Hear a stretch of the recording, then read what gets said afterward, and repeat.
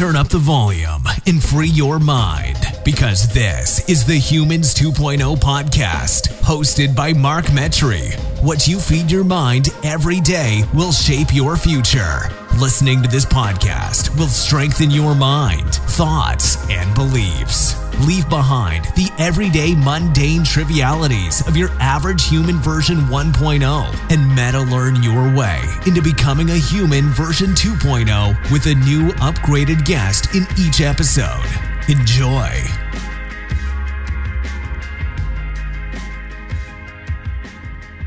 Who's ready for episode 25? Hey everyone, how's it going? This is Mark Metry, host of the Humans 2.0 podcast. Before we begin with episode 25, I just want to leave you guys with a quick reminder and say thank you so much for listening to this podcast or watching it on YouTube. It's been growing pretty fast, and I would really appreciate if you left a review, whether you're watching on iTunes, Google Play, Stitcher. It would really help a lot. It helps more than you know. And without further ado, let's get right on into this. You might know him as that crazy kid who ran an ultra marathon down the slopes of Mount Everest. As a firm believer of pushing the boundaries of what the human body and mind is capable of, Toph Evans is constantly reinventing himself to advocate how anyone can rise above and be the best versions of themselves. The journey Toph has been on these past few years have not only shaped his career, but his endurance career literally saved his life. For those of you that are screaming to get out of that deadly, deep, dark rabbit hole known as adversity, you're in good hands. Here is someone who knows this field exceptionally well with his fair share of the destructive toxin. And you might not think you'll come out of this dismal state, but Toph will guide you in the right direction with his lived experience. Enjoy. How do you spend your time here on planet Earth? Thanks for having me, Mark. For me, it's all about impact, literally. So it's who can I impact, who can I empower, and how can I bring that human connection? And that's through my own journey of pushing the limits for other people. Literally, like there is, as oxymoronic as it sounds, there's a blessing in adversity, and that's where the greatness comes from when we're in the troughs of sorrow. And for me, I've realized when you hit rock bottom, you don't want to impede that on others, so you do what you can to help. Sometimes you want them to have a slice of adversity because, in my opinion, grit is the proponent to resilience, and resilience is the proponent to good mental health. And at the end of the day, there are so many people out there struggling. So how can I do it in such a way that I could better myself at the same time, but also help others that are struggling? So that's what I do with my time on Earth. That's awesome. Where did your mental health struggles first originate? Yeah, sure. I remember I was bullied in grade 8 and year 9. So like at the start of high school. After that, I was fine. So maybe there was a bit of pent up anger in there. But mainly 2014. So I came across a bunch of setbacks with business, with work, with finance, with relationships, intimate, with friendships, with family, and there's a few other things. And dude, one thing led to another and another, and it was like a domino effect in the wrong way, and it just became too much for me. I didn't know how to handle it, and just one thing led to another, and you're like, you know what, maybe I used to be like a regular kid on a weekend and I just like to party, but then I was doing it every day, and then I was really abusing my body because I didn't know how to handle it all, and I was also masking as a person. I just wasn't accepted. I just couldn't accept who I was as a person, losing all self-worth, and I thought I would rather put on a mask and hide myself for everything, and then you kind of become a little bit of a dick at the same time. You grow this weird ego, and it's not healthy. And everyone around you that has known you, when you come across something like that, they look at you and they're like, you seem different, man. And it's like, wait, really? And then like that just doesn't help with the anxiety, because I had not only that, I was struggling with a bit of anxiety and depression. And it's like when you don't care about anything and you care about everything at the same time. So that's from there, it just led into more things. And then there was times where I thought literally the only answer would be suicide, and that's all I could ever think about for like 8 months. And I'm thinking, you start questioning your validity on life. Like maybe I'm not worth it, and that's what depression is in particular. Depression is a state of worthlessness, and some people, for them to cope with it, they might eat, or they will do the opposite and not eat. For me, all I would rather do, man, was just sleep, because I'd rather be unconscious than awake. And fuck, I could sleep. Like, oh, sorry about the swearing. Say whatever. It was okay, cool. It was like if there was a Category 5 hurricane happening just outside of my house, I wouldn't even know, because I would just be knocked out. And so from there, I needed to do something quickly. So I did two things. I reached out, and that probably helped, because it helped get it off my chest. Just started talking to people that were people I could really trust. It wasn't going to anyone and everyone. It was just like, who can I trust? And then it was a matter of figuring out why I wasn't happy. The fact that I could actually figure out why I wasn't happy was insane, because I was looking through life with clarity, like through a straw. So it's like almost impossible. But now I can see things through like a panoramic lens, and everything's so vibrant.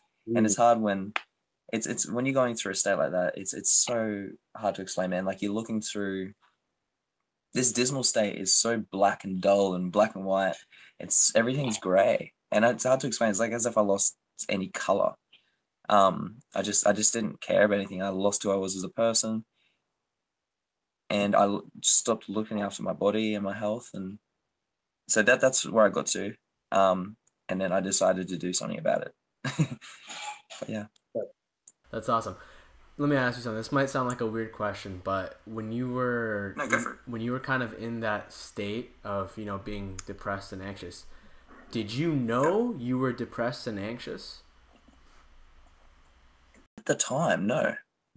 Now that if I ever were to get back into it, I have the emotional intelligence to know what's going on. A much more higher emotional intelligence, safe to say.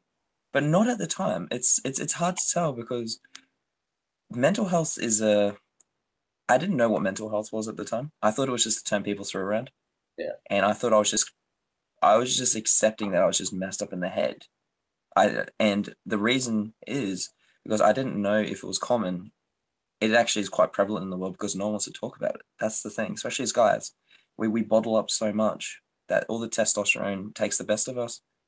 And when guys don't want to talk about feelings because there's a stigma that it's kind of gay or whatever, it's like, I can't do that. So it's like as if society's impeded on us, or it could be the way certain parents has taught us, or I'm not saying my parents did that to me, no. But even as guys, but going back to your question, no, absolutely not. I didn't until it's not until like strangers start saying you should see someone, and you're like, you've never met this person, and they're giving you direct feedback. And then after a few times, it's like, okay, maybe they're onto something. So I did. And yeah, the doctor's like, yeah, you're not in a good spot. It's like, okay. Yeah, I think that's super interesting, because I always kind of think this, because I kind of went through like the same thing maybe about a year and a half ago. And okay. I remember like when I was in that state and up to there, I thought maybe this was normal. And like I didn't have maybe a different framework to relate to. Maybe I was like that my entire life. But it was only after I kind of got out of it, then I could look back and be like, oh my God, that was completely different. Like something you said about the eyesight. Like I remember my eyesight like literally shifting. Like I was with my friend one day, we came out, I kind of like started doing the whole healthy changes. That's kind of what catalyzed this thing. And I remember stepping outside and being like, holy crap, this is the world. Like it was just a completely different perspective. And it's just stuck with me ever since. It's been awesome. Or even when you look in the mirror and you're like, what the hell's happened to you? Yeah, you don't recognize yourself like at the beginning, in a good way. Yeah. And even going through all the turmoil, you stop and you're like, what the fuck has happened? But you look at yourself and you try and reassess it. And it's almost like, that's it. I have to change. And I've got lots of friends that have gone through the similar. And then that's how they got out of it. Like it wasn't until a time when it almost seemed like too late. I need to do something. Whether it's as if, like there's a quote by Warren Buffett, and it says, The chains of habit are too light to be felt and they're too heavy to be broken. And the moment we just take on this habit, it gets deeper and deeper and deeper. We don't realize until there's like some weird epiphany that comes in, or we go to reassess and it's like, oh my God, I've wasted all this time. But it's why hindsight's a great tool, because sometimes they can make you so hungry to get out that you just completely shift as a person. And that's why I think that's what's done for me. When you realize so Stephen Hawking, in his book, A Brief History of Time, he tried to prove that we can go backwards in time. And we can't go backwards in time. He thought maybe wormholes. Like, this book is so advanced, it's insane. Well, this is probably the smartest guy in history right now. And he thought it was wormholes. Then he was talking about Benjamin Button theories at one stage, where we hit a certain age and then it's like symmetrical. And then when we hit that point, we de-age. So we go back to being a kid. And that didn't really happen. So he found out that we can only go forward in time 3 different ways. So you've got psychologically, thermodynamically, and cosmologically. Ooh. All 3 of those are irreversible, meaning today's the youngest day you'll ever be, literally. And it's not to sound like a Zen Buddhist. From now to, we don't actually know when we're going to die. So it's this invariable distance. It's not until we realize that, truly grasp that concept, that I've got to get my ass into gear. And a good example of this isn't just to be morbid or anything. So my videographer, he went missing for 2 days. They only found him yesterday. Found him in a hospital. And like, this is a dear friend of mine. I've known him since I was like 13. And I was getting a bit worried. I was like, where the hell could he be? And it's like that, exactly what I was saying. We don't know what could happen. He could have died for all I know. And it's like, Jesus, we got to get our ass into gear. And for me, it's like, I don't know what day it is half the time. So I know I'm in the right field. If someone wants to do business at 11 at night, let's do it. On a Saturday, let's do it. If someone wants to go for a climb or an adventure on a 3 a.m. on a Tuesday, let's do it. It's because I'm not restricted by it. Like, I don't know which law of physics that says you have to have dinner at 7 p.m. Like, the law of physics is the one that time is irreversible. That's one of them. That's awesome. So Toph, so let me talk to you a little bit about, maybe physical health and how specifically your body's connection kind of relates to your mental health. Because I'm not sure a lot of people know that. I'm sure it's definitely scientifically proven. I didn't know it until I started exercising, that there's a huge correlation with, how productive I am, how happy I am. Could you, talk a little bit about that in your experience? Of course, dude. So with all the science, there is a lot of backing to say that when you exercise, because we're made to sweat. When you start sweating, you've got endorphins. First of all, you can sleep better. We're made to move, and it's a stress relief as well. But how I look at it, I look at life, now this is a bit of a cliche, but I look at life like an ultramarathon. Now, I didn't say marathon, I said ultramarathon, because I do the bigger distances, and life is going to be more than 42K. Everything is fine. And like, how I look at mental health into real life is the adversity that is simulated in a run is almost direct correlation to life's adversity. So everything's fine. And the next thing you know, this isn't a race in particular. Everything's fine. And next thing you know, you're in a ditch, metaphorically and mentally. And your first thoughts are, 5 minutes ago, I was fine. And how the hell did I get in here? And this is like this conversation you're having with yourself. And you're pushing through, and you're relying on like almost sheer will sometimes. And you're doing everything, and you've got tunnel vision. And there's been so many photos of me in races where I've just got this utmost focus face. It doesn't look pleasant because I'm just pushing through. And it's somehow we miraculously get out of it. And it's like, oh my God, I'm going through this second wind. And it's not until you finish the race, you're like, I'm so glad I did that. And it's like, because we actually have to fight for it. And it's when you see someone else come across that in a race, you're like, is there anything I can do to help you, man? Is there like, because we're empathetical with, I was literally just in those shoes. And that's what I was saying at the start. It's like, when someone's come across rock bottom, and for someone myself, is there anything I can do to help? Because I don't want you to go through what I did. I want to get you out. Let's fix it now. Let's get to the root cause. And you even see it at like the high level in the Olympics, man, like in the marathon in particular and other races. When they stop at aid stations, you'll see that, especially the guys at the front of the pack, the Ethiopians and the Somalians and the Kenyans, they're grabbing water. They'll only have a sip and they'll pass it to the guy next to them. It's like, that is awesome to see. And they're competing for gold. Like, these guys have been doing this for years, and like, I want the gold, but I probably should give them a drink anyway. And like, for me, it's endurance is taught just so much more than physical health, because it will teach you how to push through. Like Will Smith, like probably my most favorite actor. He has this awesome talk where he talks about the two things we should do in life, and he's talking to these kids as well, is reading and running. And I won't go into the reading part, but the running, it teaches you to push through, because you've got the little guy in your head saying, this is too much for my lungs, this is too much. When you learn to push through and push through, when you come across life's adversity, you learn to push through and push through, and you're good. And I think I've come across like this realization that in Australia in particular, and in the States and other parts of the world, in the town, like, we have some of the highest rates of suicide in the world in Australia. I think 1 in 6 or 1 in 4 men now. I think it's 1 in 6, but in the mining, 1 in 4 men every week. It's insane, because they're the manliest of men that don't want to open up. And on the Gold Coast, the city I live in, it is one of the most beautiful places I've ever known.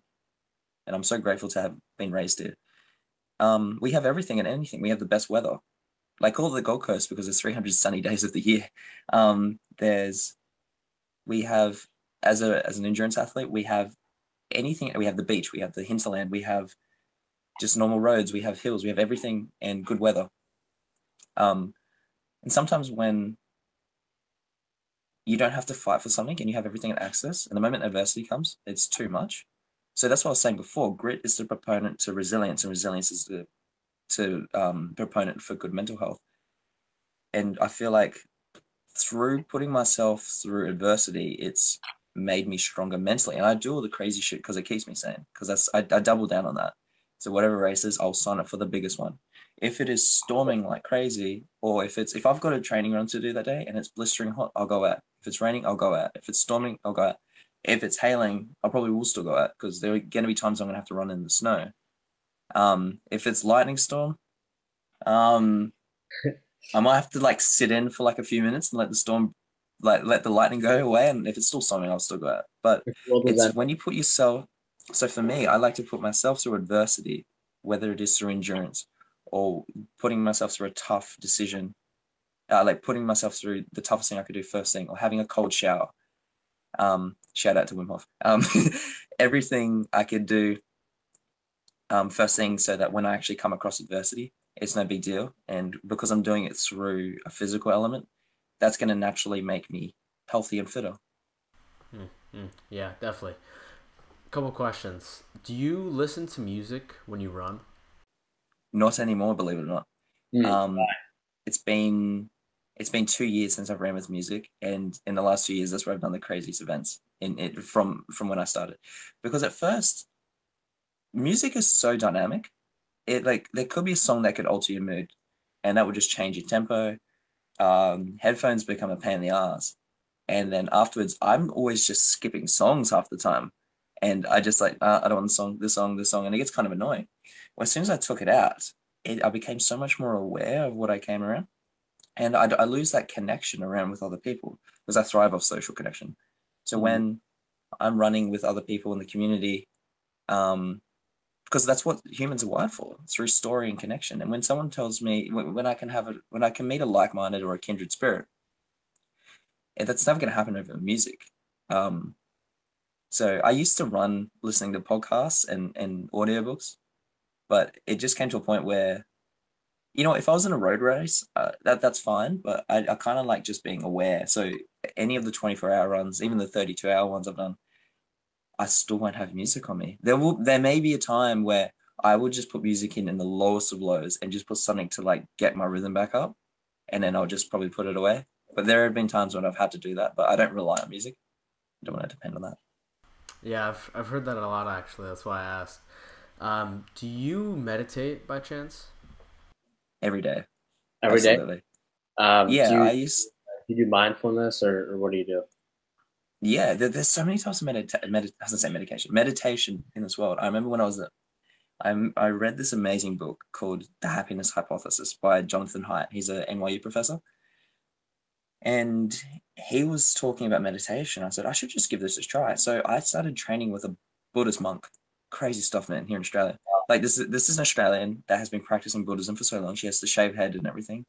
And I was so blown away. And every kind of meditation is a bit different. But what I found a lot of the common trend was just being a present hedonist. So just being so self-aware that your reticular activity system, I know what's going on, so that nothing's in autonomy. So have you ever come to work and you're like, I don't even remember driving here. Have you ever done that? That's autonomy, dude. And it's because we've done it so many times that we could do it with our eyes closed. So if I need to drive somewhere, I'll try and take a different route every time. So when I get to the end of my day, it's like I kind of knew what was going on. And a lot of it comes down to breathing. A lot of it comes down to, there's a practice called tapping. And a lot of it is just being aware, like the fact that I can see a tarp going in and I can see the screensaver, and I'm just so aware of what's going on.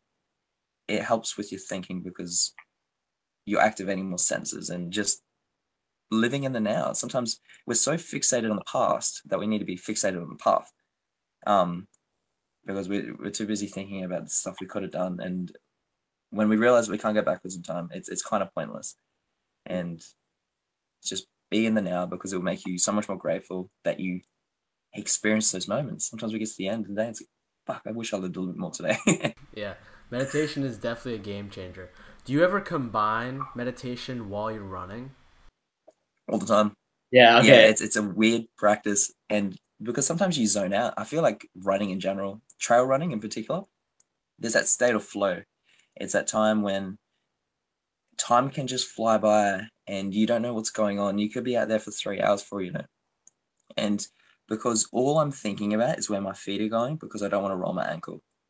And all I'm doing is living in flow. Like I don't care anything else that's on my mind. Like this morning I was in the trails and just chatting with a friend, and we were chatting while we're running, but that may have been on a flat. That's not like on a crazy downhill.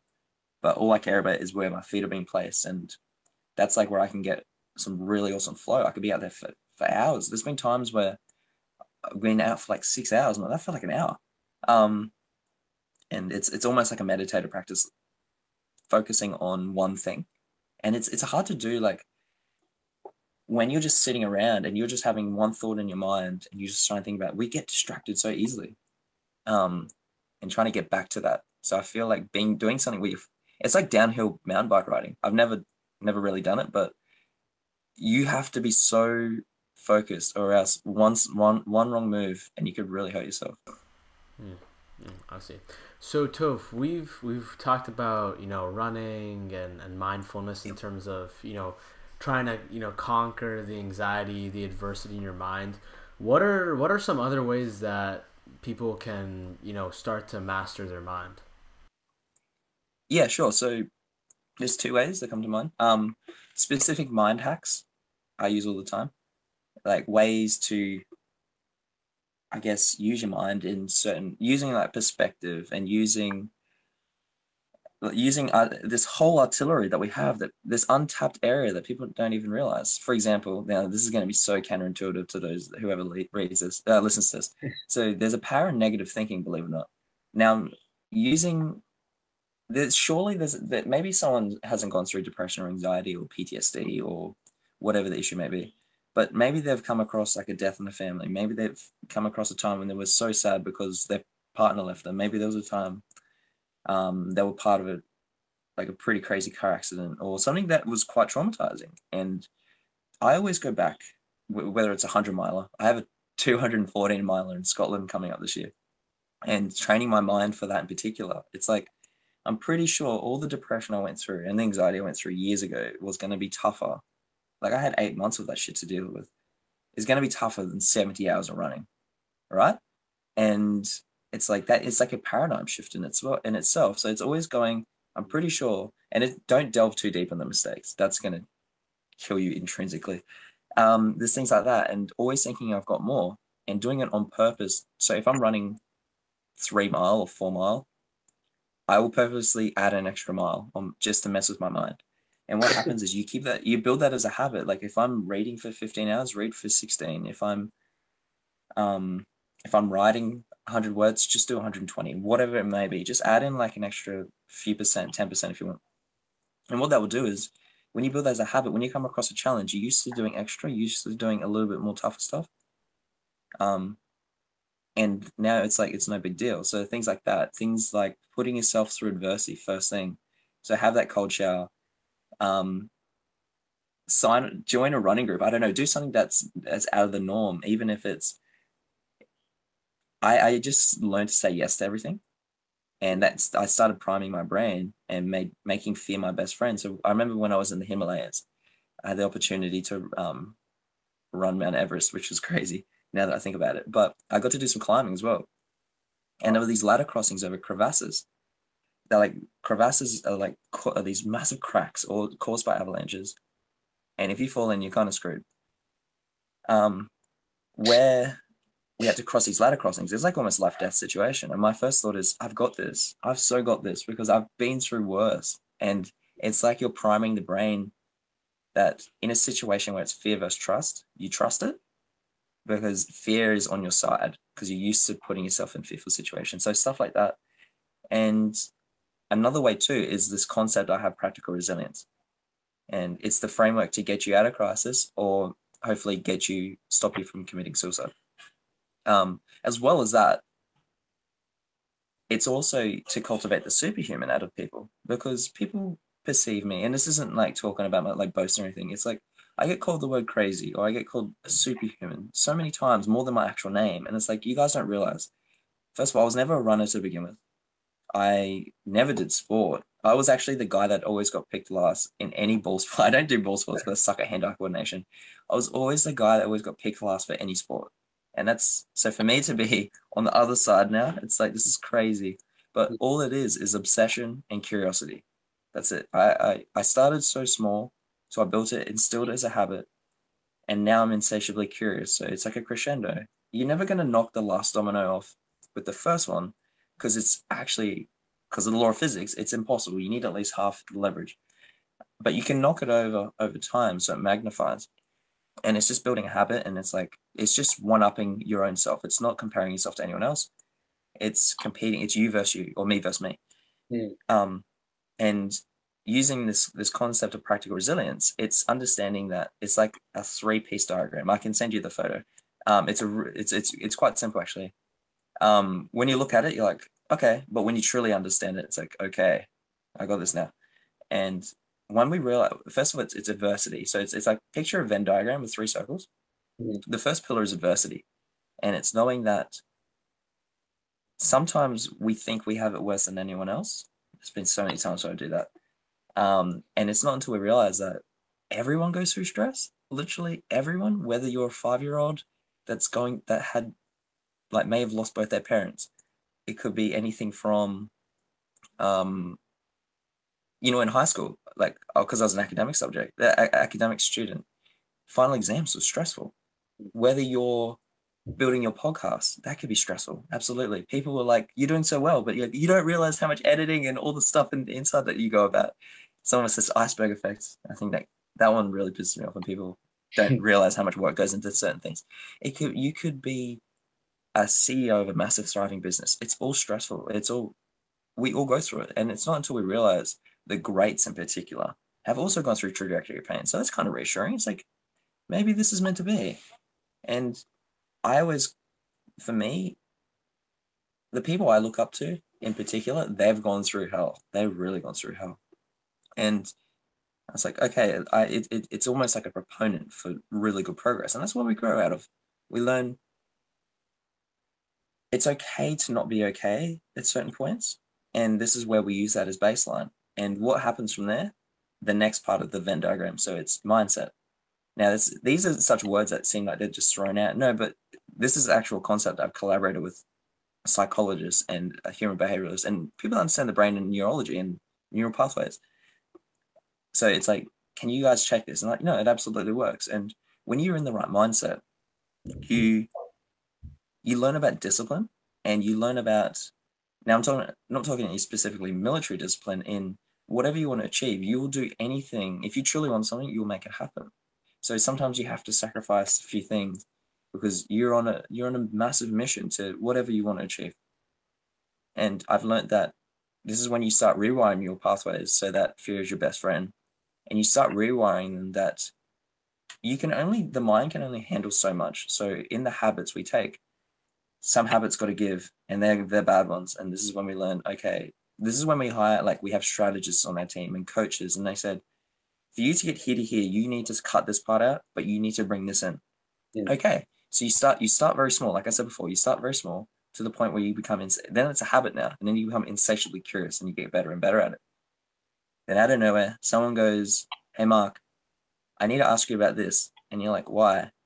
Because you're really good at it. You're like, "Wait, really?" And then and then start seeking it, and then that's the sense of worth now, and that now your depression's starting to drop down because you're getting seeked for value, and you're like, maybe this is a life worth living if I can serve other people. You get to this point, and you reflect back, well, there's going to be a time where it's just going to hit you and be like, I'm actually grateful to go through all that shit years ago, or whenever it was, because I can make an impact on others, or whatever, something that's really, truly intrinsically motivated for yourself. And it will teach you about perspective, because when you practice enough gratitude, it will change your definition of reality. And for me, it literally saved me, because you don't know whose life you save. It might even be your own. And you go through this point where, like, one of my dear friends, he is missing 2 arms. He lost his arms 5 years ago. He's in his 50s. He lost his arms from a high voltage incident. Gary is like the man. He's like one of my heroes. He has gone through hell and back, but I've never seen him angry. I've never seen him not complaining. And so I can learn a lot from this guy. And I have. He's like secretly a mentor without even realizing. And it will make you realize that maybe my life isn't that bad. And every morning I will either write or say out loud what I'm grateful for, because that will keep you grounded. That will. And then here's the crazy part: you want to go back through adversity again, so you can go through the cycle. And even if you simulate it, for me, like, I put out a video the other day where I was training and it was getting really dark. I'm like, I'm going to be stuck out here, because there's been times when I was in Everest and we were told we can either keep going or you can stop. And I thought, how much more badass would this be if we just kept going? And we did. And it was like, when we finished this race, it's like, oh my God, I'm glad we did that, because we were going to get penalized. It's going to lose our momentum. We're going to like, the whole agenda is going to be pushed back another day. And it's like, no, let's just keep going into the night. I'm out of food. My headlight is completely out, and this altitude is killing me, literally. I think I might be going through high altitude pulmonary edema. That's when liquid leaks into the lungs. Getting hard to breathe at this point. Plus, sometimes you got to wake up and smell the roses, but when you're out there, all the roses smell like yak shit. So, beautiful scenery though, but it's like, I can't breathe. There's so much dust. But that is my long articulated contextual answer to your question. Wow, that's a lot. So mind hacks and practical resilience. So I'll have to send you the link. The image. And what I'll actually be doing next Wednesday, Australian Eastern Standard Time, is I'm going to launch the campaign of practical resilience. And what it will allow to do is allow others to be vulnerable. It's going to, when people have gone through because I've realized that people don't care, like on social media, I'm talking about, people don't care about your problems. People care about how you went about your problems. And if people can talk about, like, not one story is unique. Everyone has a unique story. That's what I've found. There's no point comparing stories to compare, because we completely live in completely different lives. We have a completely different end goal. We look completely different. We're raised in different times. There's no point comparing. It's okay to emulate other people.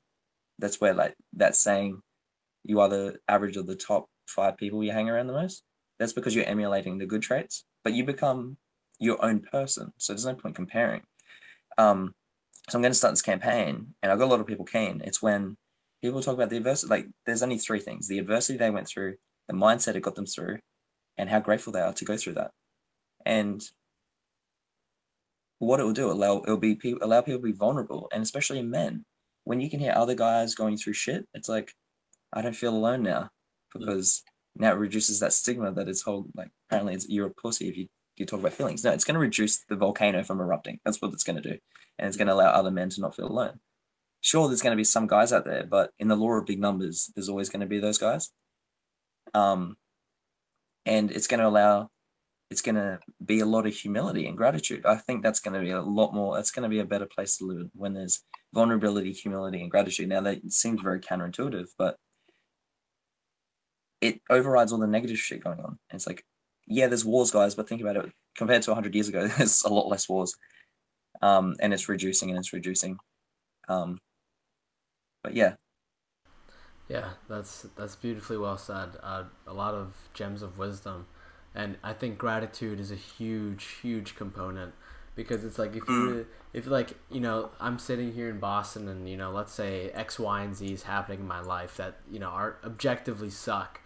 But, you know, I could have, you know, easily been born, you know, 100 years ago. We could have been like in the woods. My mom probably would have like died from some disease. I wouldn't have a sister, you know, that there'd be like these tribes at war. It's like almost infinitely better now. And like to even ask yourself the question of like, why isn't this awesome? It kind of goes, it's like, why do you even have that expectation in the first place? You know, like who told you that reality is going to be like, you know, like what contract did you sign to get here that says it's all going to be, you know, wishes? You can't really expect anything.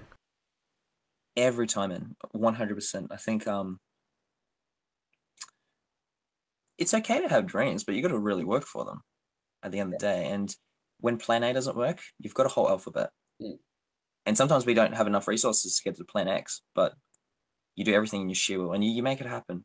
Sometimes you have to sacrifice. Sometimes you have to do whatever you need to do to make it happen. And I think, and that's why I always came back to your podcast. It's like, there will be people that said, man, you're doing so well with your podcast. And then they're like, and you're like, yeah, but you know, I was up till like 2 a.m. doing this shit too, by the way.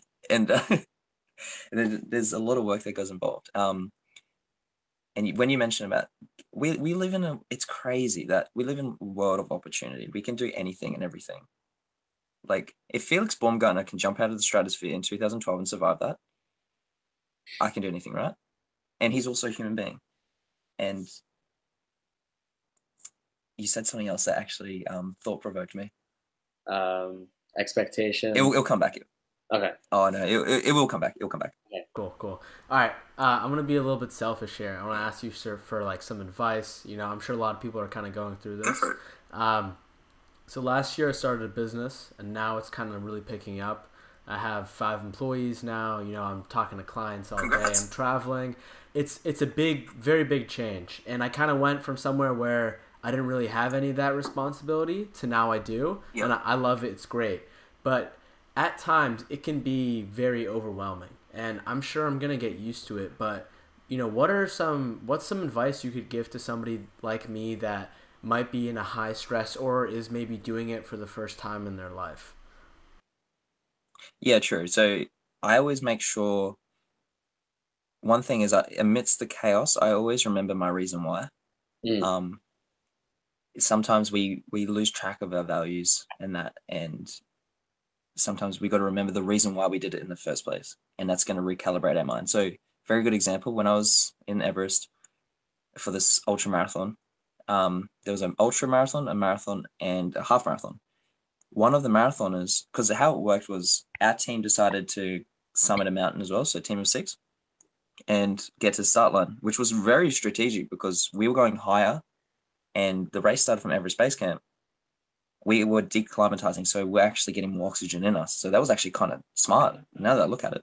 But then there's 4 other teams of 20, which have been highly stressful to manage. And then you've got everyone else that would just want to meet at the start line. There is 2 weeks to get to the start line. So there's a lot of time and anything can happen in those 2 weeks. And the biggest one that happened was this one girl, we saw her the day before. This was like 4 days before the race had even started.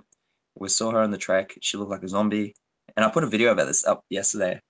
And I saw her later that night. We all did. And we're like, she looks terrible. And usually when you're going through a high altitude strain, you want to go down a town because you're getting more oxygen and stay there for a day and then go up. And it's like, it's crazy because that's how they do summits. With the camp, you got 4 camps and then the full summit. So you go camp 1 to camp 2. You may go back to base camp, then you may go from base to 2, back to 1 to 3 to 2 and it was so on and so forth, just so you can acclimatize. And this chick, she died in her room the next day because of high altitude sickness. So everyone is everyone from the doctors are freaking out, and I'm going, holy shit. So whole dynamic has changed. And it's like, it's a matter of being with the team at breakfast, and because we could hear everything what's going on with these paper thin walls. And it's like, guys, we all came here for certain reasons, right? I came here for charity. One of you is sponsored. Everyone else is here for personal. Like, remember the reason why you're here and miss the chaos. Now we're meeting up with the other groups, and everything spreads like wildfire. And people let that get to their heads, and they're becoming the bitch of their own brains, going, I can't do this anymore. Like, they don't even know this person, so they're letting those factors dictate their reality. And now I bet you they would downgrade to a race, so they have to start at a lower point, or they pull out in general and they catch a helicopter back to the very start in the capital of Kathmandu or wherever it is, because they let it get to them. And I bet you they would regret pulling out of a race like that, because it's not cheap. So even through the high stressful times, man, remember that it can get lonely in this stuff, but make sure you really appreciate the people around you, whether it's your team, the people that support you. We get so highly immersed in the emotion that sometimes we take it a little bit too seriously. So that's something I make sure to do. And it's hiring the coaches and the strategists. Like, sometimes they can be pricey, but it's a matter of having people that have done it before so they can guide you. We can do anything, but we can't do everything. And if we can cut that learning curve by like 10 years, because someone else's knowledge is now wisdom for you to go, because it's okay to make mistakes, but they don't have to be yours. That's the crazy part. There's no law of physics that says that. So as humans, we're these crazy simulation creatures that goes off story and is like, okay, I can try and do that. And it might not work every time. Like, I'm not saying mistakes are inevitable. Sometimes we can sometimes ease the mistakes. And it's like, we did that. But at the end of the day, we need to fail and just fail quick and do that. So one thing I was going to say, man, is just make sure you always remember your reason why, even if you have it written down. Like, this is why I wanted to do this. Whether it was for freedom, whether it was for more empowerment, whether it was just building a kick-ass brand, whatever it is. So that's probably my biggest advice I can give you. Mm-hmm. Thank you very much. I appreciate it. What can you tell somebody right now that's going through a really bad moment in their life, and they're just like, they don't even know how they're going to make it to tomorrow? Yep, cool. I've got something for them. So I have this saying that I say all the time, and it doesn't matter how many setbacks you have in life, it's your comeback that will make your story stand the test of time. So if you think in sport, any team that's down by like 40 points, or if you think of the recent Super Bowl, bro, the Patriots vs. Hawks, everyone only will remember that Super Bowl. Well, there's going to be other ones, but the first one that comes to mind is that one, because it was the greatest comeback in history.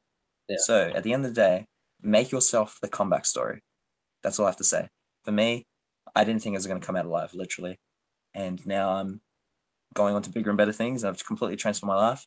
I'm not comparing myself to anyone. And it's just like, how far can I push myself and push myself? And it's like, make this a comeback. So when people you defy the odds every time. And if you think about it, like Mandela's a great example. The guy was in prison for 27 years. Man. And he's doing push-ups in his room, in his cell, and he's like, I'm going to be the first black president of South Africa. I'm going to be the first black president of South Africa. And everyone's like, this guy is crazy. I can't even be near him. And what does he do? He becomes the first black president of South Africa because he got himself in the right mindset after going through that adversity. He's a very good case study. And he would have died with such grace, the fact that it made him the person who he is. And he died as one of the most iconic people in history. Like, his comeback is insane.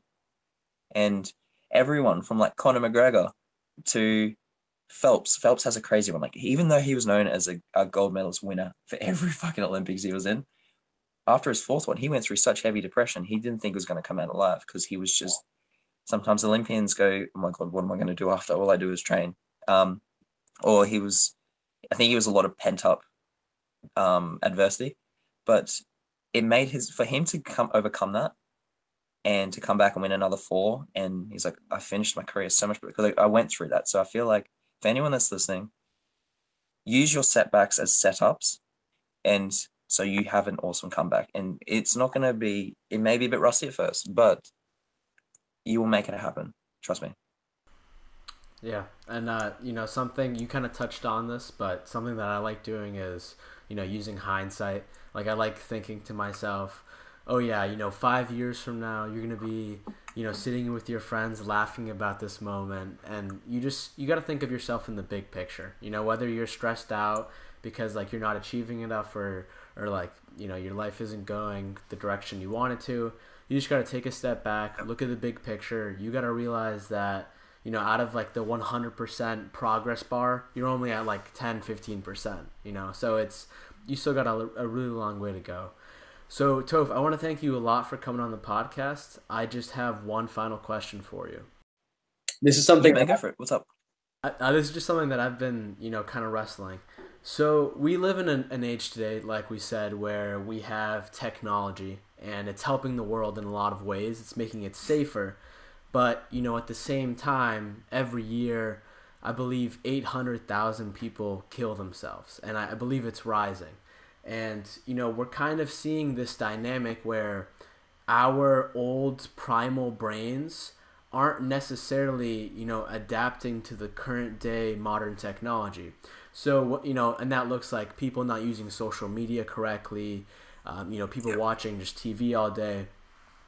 What do you think are, like some do's and don'ts with technology so that you can get the most out of it, whether it's like for your business, for your brand, but also so that it doesn't, take away from your life?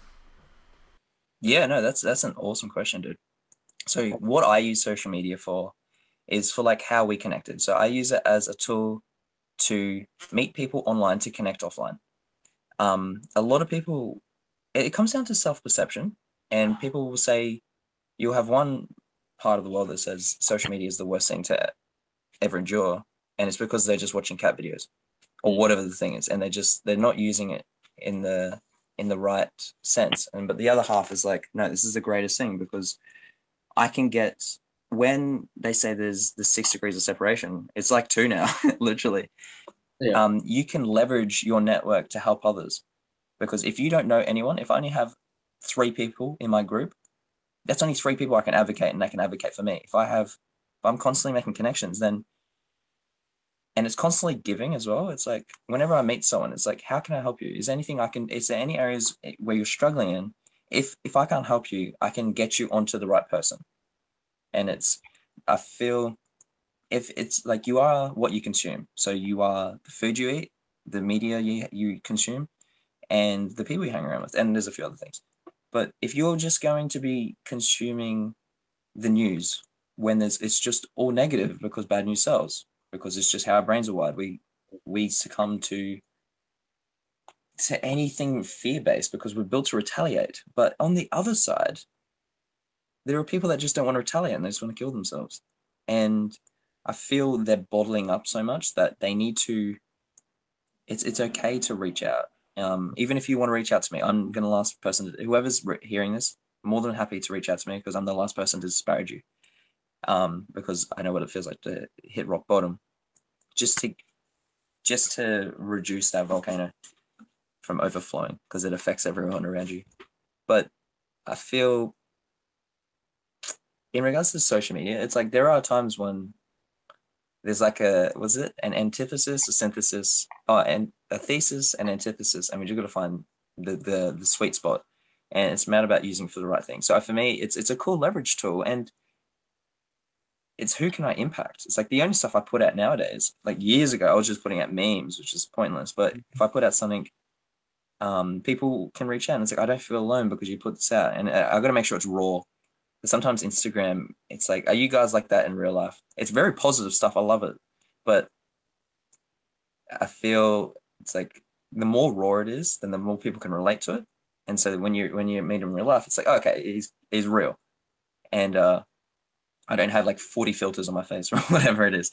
So I feel that's how I think. Now I'm no expert on this field, but this is how it's worked for me. Like the fact that we've connected, man, and I'm on the other side of the world is crazy. I think that's like the fact that we can make this happen.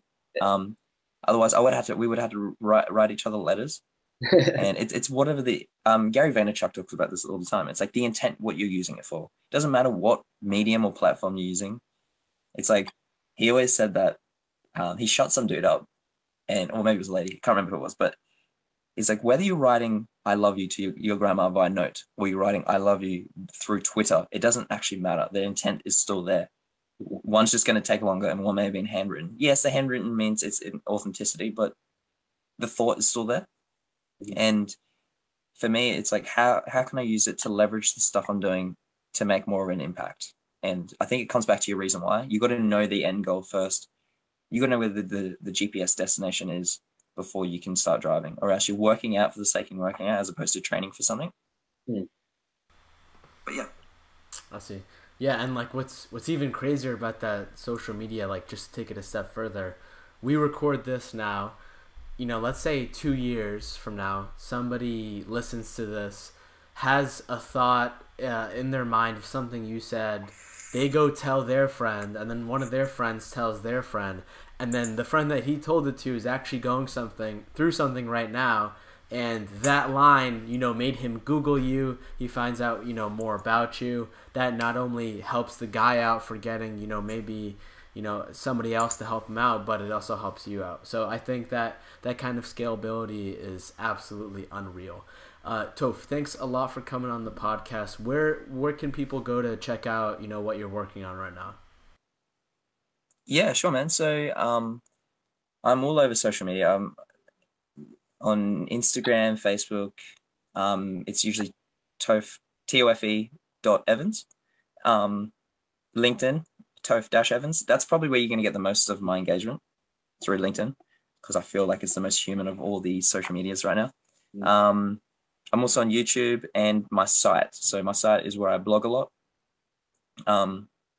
It's usually anything philosophical or anything I've learned through endurance that can be applied to real life, or it's just things that how I overcame mental health.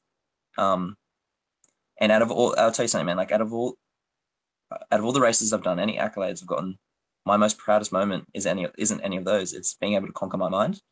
Literally, the fact that I can put my mind to do anything I want to do and do it. Sometimes it's not going to be what I expected, but it's like the next time I'll do it, I will. And that's so not to digress, but usually I talk about that stuff on my site. And yeah, so Toph-Evans.com. Yeah. Awesome. Thank you, everybody, for listening. This has been your host, Mark Metry, with Toph Evans. Toph, thank you again for the last time for coming on this podcast, man. I really appreciate it. Bro, thank you. I really appreciate that. Awesome. All right, everyone, have a good one. Take care.